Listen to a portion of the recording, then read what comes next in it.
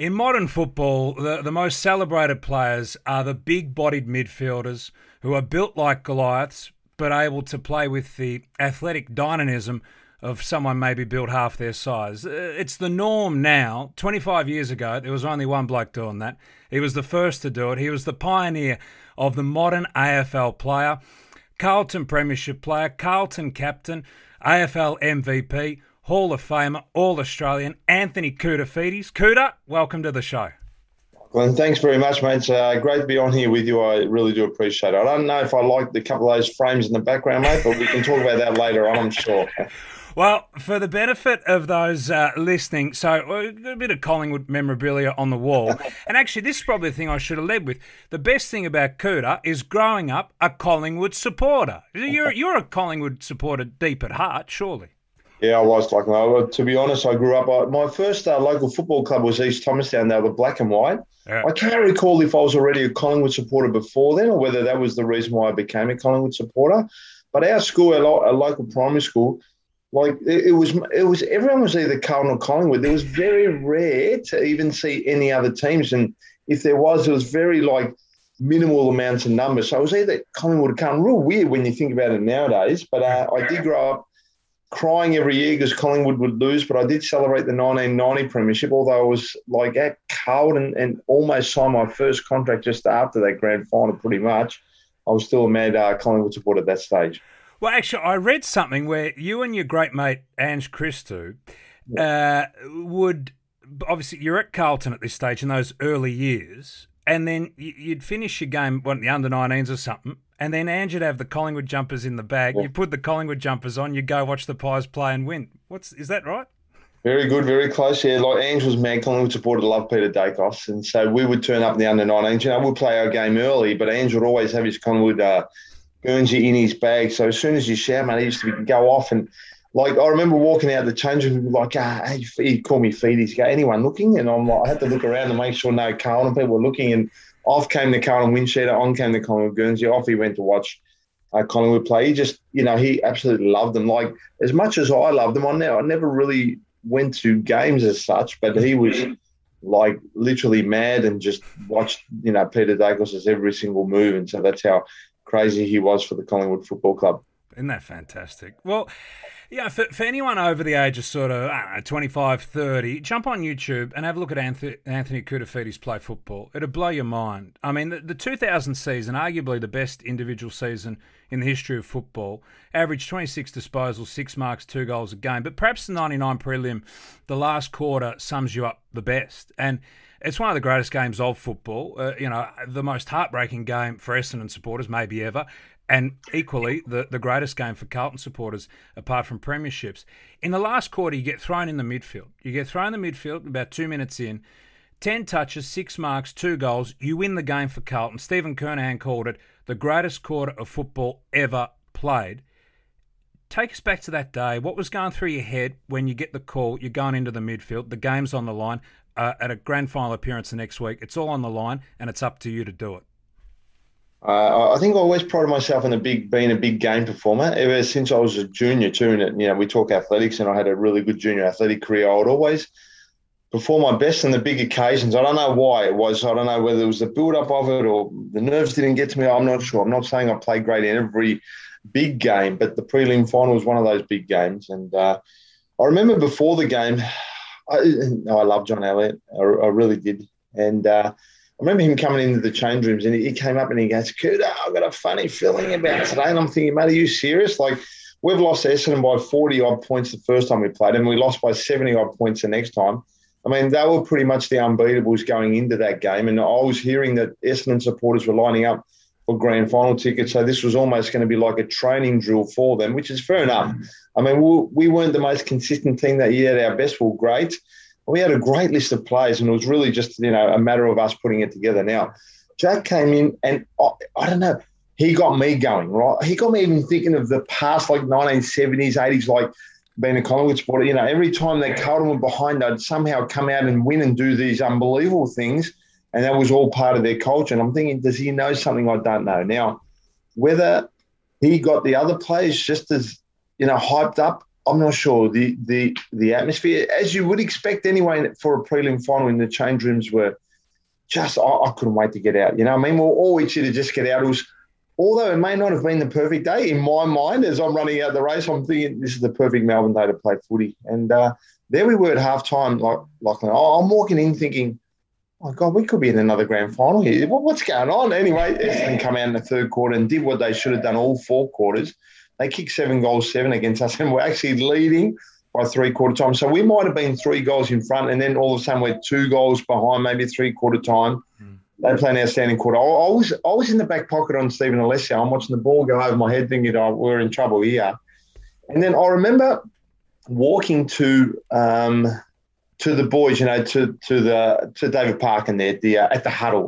I forgot the name of it. And I remember, I don't know, like Wayne Britton was pretty much taking control of everything at that stage also, although he was assistant, pretty much making all the moves. Barry Mitchell was sort of there, helping. And I remember walking there and just thinking, please, whatever you do, just put me in the midfield, because I felt really good that day.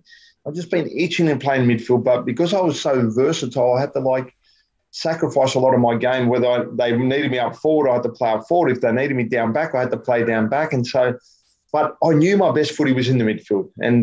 And as I went into the huddle 3/4 time, I was waiting. I didn't get the call, but then last quarter, Essendon must have kicked the first goal. I'm not 100% sure. I need to go back and have a look. And then I was like, I seen the runner come to me, and I thought, he's going to say I'm in the midfield now. I knew it. I knew it was coming then, and that was 2-3 minutes in, and I was just like an excited young kid. And so, I went out there, and I remember the first one. It must have been after the centre bounce as I got called, and then Justin Murphy had the ball half forward flank, and I was down the other side of the ground on the wing, and I was sprinting, thinking, just wait, Murph, just wait. And he must have seen me because he kicked it in long in the top of the square, and then I was able to mark the ball and kick that goal, and we started to get going then, and it was an unbelievable game, and it was so close right to the end. And like what you said, Lachlan, I believe, apart from all the premierships, is for the people that in particular were around back in those days, the people that were at the ground, the people that stopped apparently when they were driving, they pulled over on the side of the road. For the people that couldn't make it, they were just going crazy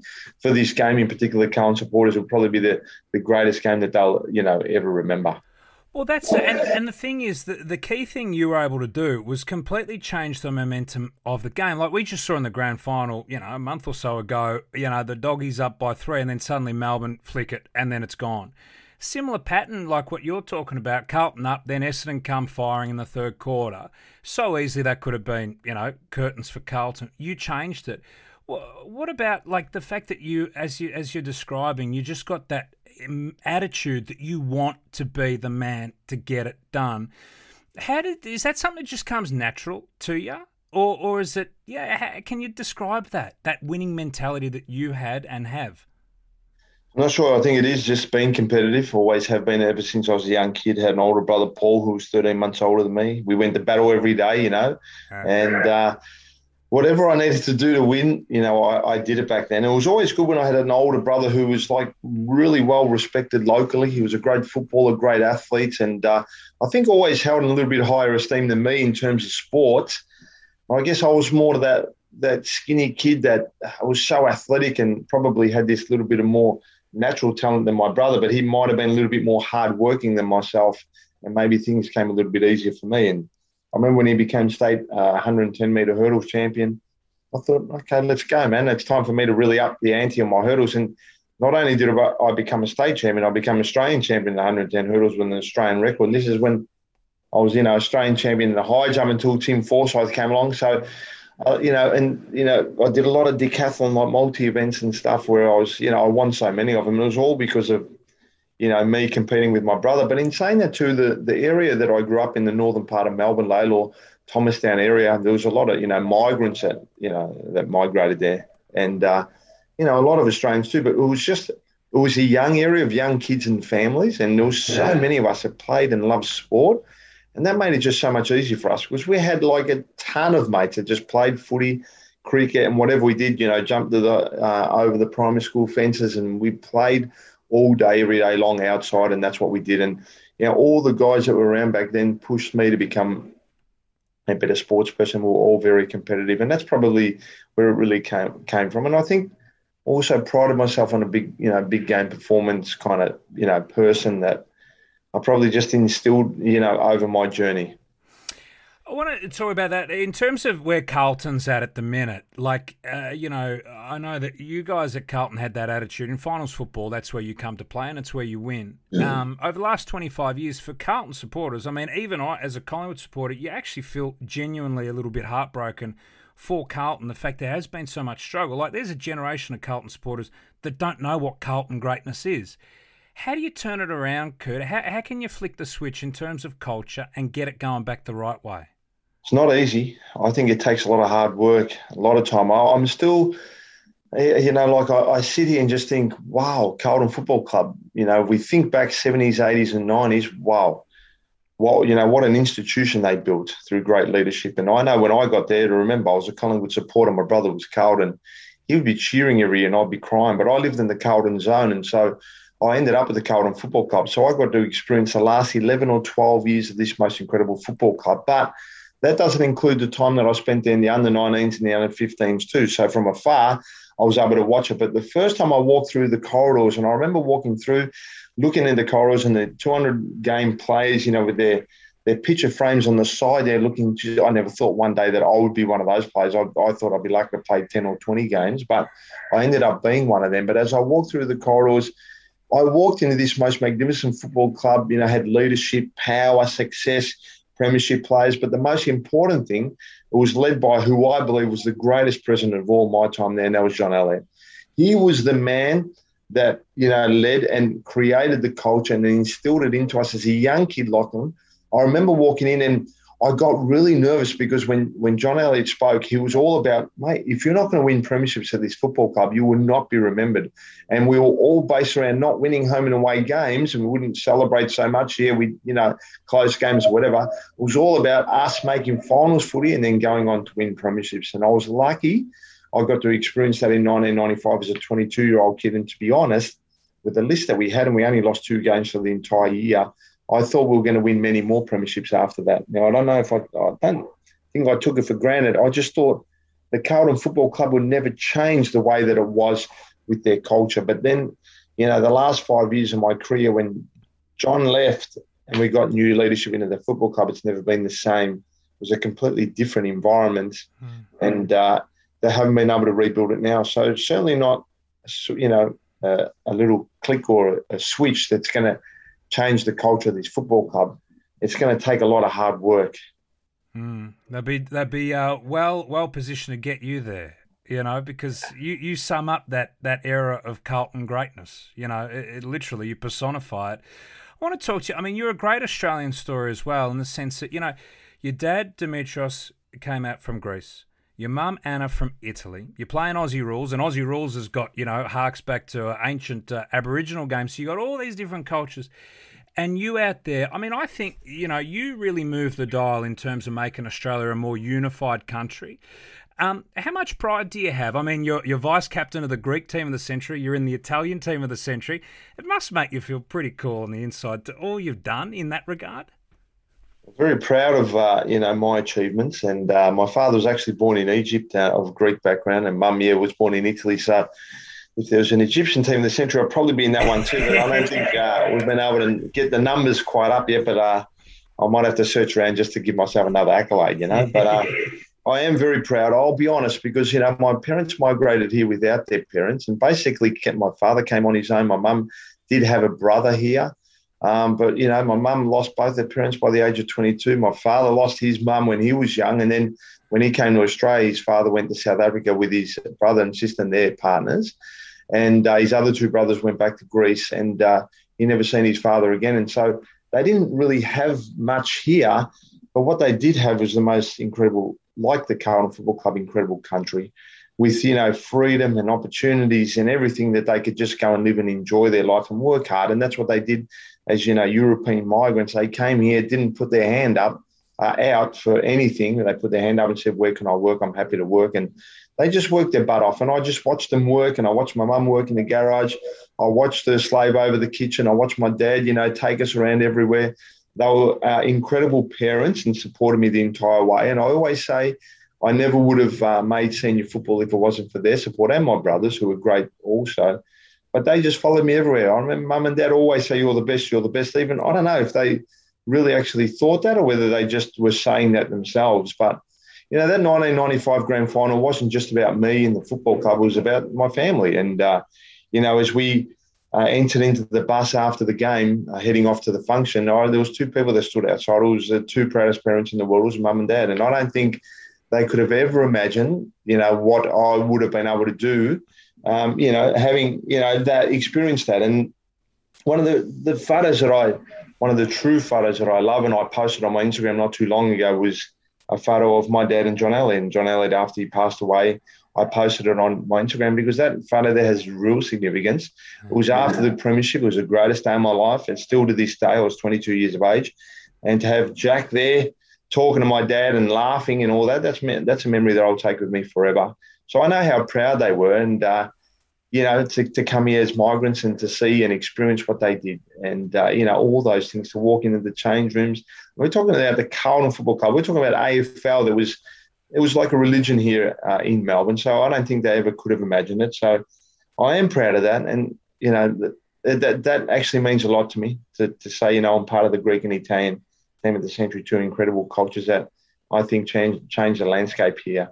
In Australia, the Europeans brought in a lot of culture, and we're very blessed to have, been, in this country, maybe not so much now because it's crazy madness, but to all the Indigenous people too that have allowed us to come on this land too.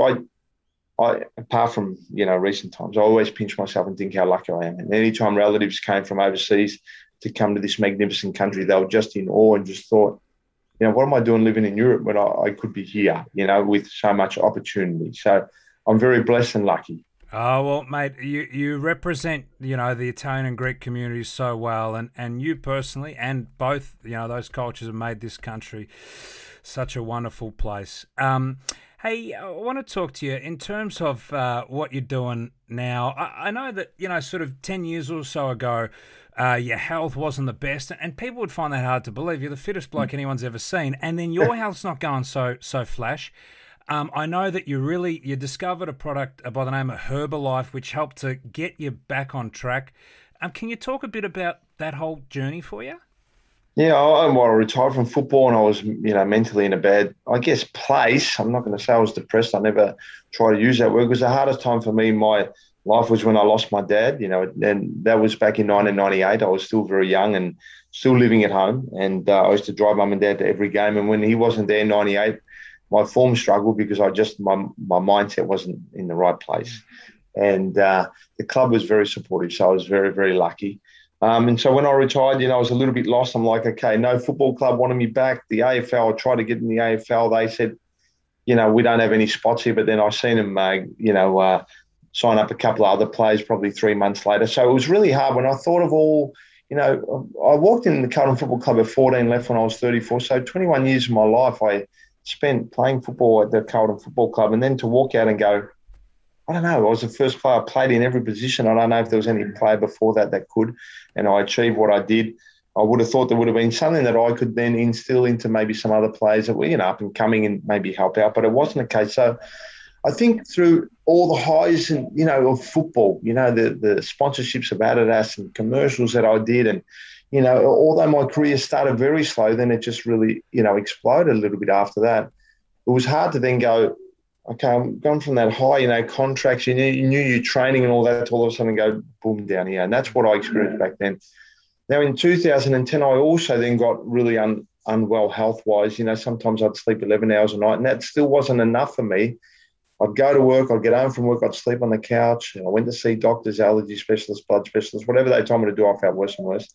They're saying, you got too much yeast and you don't eat this, don't eat that. And I was just like lost in life. I was eating organic food and that didn't help. So a friend of mine introduced me to Herbalife, not so much about the product, but about the business. But I was like, okay, I was a little bit confused with everything, but I seen the science behind the products and I knew he looked incredibly well for his age.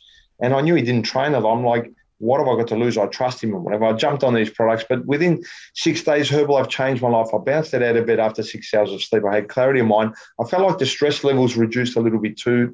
And all of a sudden from there, I have never missed a single day of taking that product. So I thought, okay, here's a guy fit and healthy. I felt like I was invincible when I played AFL footy. I could eat whatever food, Greek, Italian, like whatever it was.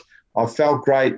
But then all of a sudden, there I was feeling, really down in the dumps. Like health-wise, I stopped training for a little while as well. I'm thinking, I was just waiting for some bad news to come. And these products changed my life completely. I thought, okay, these products are so good that maybe I can help a lot of people out there. And that's all I've done. There's some people who are skeptic, like especially when I first started, they're skeptical. Oh, what are you doing with that company? They have all their theories on it, but really don't understand what it's really like within these four walls of Herbalife. And that the company and products changed my life, my mindset and everything. And from that day, I've just tried to make myself a better person, be the right role model to try to inspire others too that may not be in great health-wise at the moment to looking for something. Now, I can't say these things are going to change your life like they did with me, but I've impacted a lot of people along my journey in the last 10 years. I'm going to continue to do that because I know I have remarkable products, and that means we have whole foods and we implement some of these remarkable supplements and internal cleansing stuff that people need now to stay healthy. And so at the age of 48, people think I train every single day. I haven't been able to run in the last 6 or 7 months because of my hip. I did 5 1-minute runs yesterday. So depending on when people listen to this, on my hip, and then I'll start to continue to do that with a little bit of bike work. But to me, the most important thing is the nutrition part. Yes, train, of course, good mindset reshaping, but nutrition and mindset is also critical. Well, just quickly, it's hard to believe that the AFL and Carlton wouldn't be welcoming you back with open arms. Like that, it just makes no sense. That is just crazy, and I can understand or can sort of connect to that idea of how that would get you feeling pretty, a bit not flash on the inside because you've given so much. You've literally you're the face of the game for such a long time, and yeah, I mean that's crazy. So it's very understandable that would have you feeling a little bit, not so great. But I love the fact that through diet you're able to get it going, and I know. Your motto is 20% exercise, 80% nutrition, 100% mindset. And people on your Kuta Instagram, so Kuta Instagram, you can, on the link tree, there's a little link there in the bio, you can get on there and connect to Herbalife. Another thing you're doing is Kuta Fit, kutafit.com. And I love this because, something we're even more conscious now because of obviously COVID. It's extraordinary. We are such a great country, fit country, Olympic medals everywhere.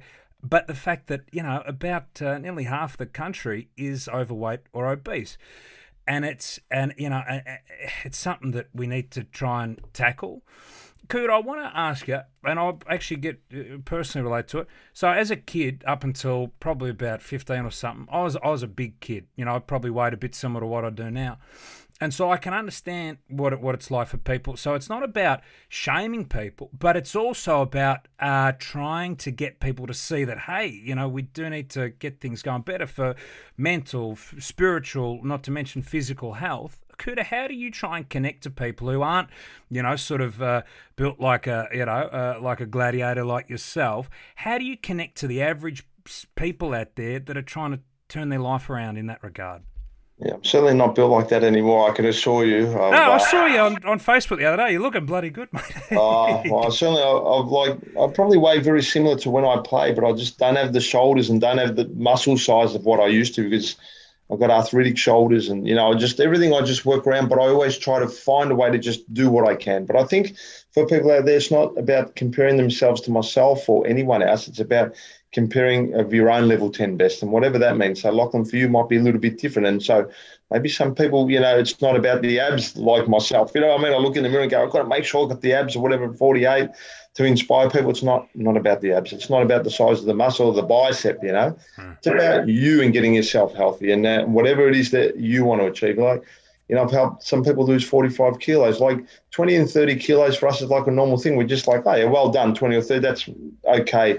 Anything above that, it's like, man, that's pretty good. But when I look at it and go, wow, man, that's a lot of kilos. But it's not just kilos as in losing muscle and the skin sagging. It's a healthy way to lose it. You look good. You look younger in time. You reshape better. Your skin comes in place. You maintain your muscle mass. That to me is a healthy way of doing it. And so with our lifestyle, if I posted in my client group just even today, because, I ate fish and chips last night. Ange owns a fish and chippery in Northcote, so I ate it last night. And, overate, too much salt and all those things. But with our diet, it's about being strict when you can, but then enjoying your foods too. And so a lot of diets, it's like, I'll just eat this much and I've got to weigh and measure. But if as soon as they, go out of whack with whatever they're doing, they put on a kilo or two, then it's hard work for another kilo or two. I can't do it. I seriously wouldn't be able to do it. I love the way that I do it. I smash Herbalife hard throughout the day. And at night, I just eat the foods, whatever it is that I eat, and I avoid your fast food, junk foods and whatever. So I try to avoid it. I love my healthy burgers, and I love my pizzas, and I love my pastas, and I love my souvlaki's, and I'll continue to eat that and still stay lean because I know 80, 90% of the time I'm smashing the Herbalife products, and so then I can do that. And so we try with our community too, try to build it as positive as we can and make it as simple as we can. We don't try to complicate it. You don't have to weigh and measure. You don't have to be so strict. But you've got to, be obviously then, get the results, get energy, recover well from your training, sleep well at night. It's all these other things that to me is really important as well. It's not about you coming or someone coming to me and saying, I've lost 20 or 30 kilos and they're looking like this and they're tired. And it's not about that. It's about coming to me and going, look how I'm looking. So people go, man, you are looking good and healthy. No matter what age it is, you can still do it. Well, that's it. Something that's sustainable, something that's going to last, and something that doesn't feel like torture. What you're saying just sounds fantastic. So KoodaFit.com and jump on Kooda's Instagram and click through to Herbalife. Hey, before we go, Dancing with the Stars, you're back. You're the 2006 champion of Dancing with the Stars. You beat Chris Hemsworth. So you beat Thor at Dancing with the Stars, and now you come back for the All-Star season, which is going to air early next year on Channel 7. You've just come back from Sydney filming that. Did you have a bit of fun? Good stuff? Yeah, I did. Now, going back on Thor, he's done all right since Dancing with the Stars, hasn't he? I think he's done a little bit better than me. So although I beat him, I'm looking at him now going, wow, man, you've done extremely well. But he was a great man. I had Gazy on there, Tamsin. There were some great people and celebs. We had an absolute ball and laugh. I was least favourite to win in 2006 by the odds, and I went all the way and somehow won it. So, yeah, I did get asked to go back. It was a great series. I mean, obviously I can't talk too much about it, but I felt like there was like 1 or 2 or 3 levels up from the dancing capabilities of the celebs that were chosen in this one too, and it was fun. I had a great time in Sydney. I got to spend a bit of time in Bondi and that as well, and the weather in Sydney. I got to see sights in Sydney that I never used to, never even bothered to go and see, but just to see how remarkable it is. It's one in, I don't know, like which other city could be like Sydney, and the people around that knew of me and I caught up with and took me to sites that I would not have even known it existed if they weren't, locals, and I went there as a tourist, to go and have a look. So I had a great time. I'm glad they asked me, and believe it or not, I was disappointed. It came a time where this year we're building a house, and so I had to move rentals, and it was a bit smaller. And the crystal, my mirror ball from Dancing with the Stars was there, and can you believe just because it fell apart that I actually thought, and it actually killed me to say, all right, we need room. All right, it's time maybe to move on without it. Yeah, and I got the call a month later to be on Dancing with the Stars. So we talk about things that you regret in life. I just wish I just didn't do that, in honesty. But look what happened. I got a call about a month later, and I did the series again. So there you go. And I thank them, Channel 7, Warner Brothers, because I had just such a great time. Well, on the football field, you inspired generations. Now you're inspiring people to help get us healthier, get us fitter. Jump on KoodaFit.com and also Kooda on Instagram, and click through to Herbalife and Kooda Fit. It's wonderful everything you're doing. Kooda, you're an absolute gentleman. I really appreciate your time. Thank you anytime.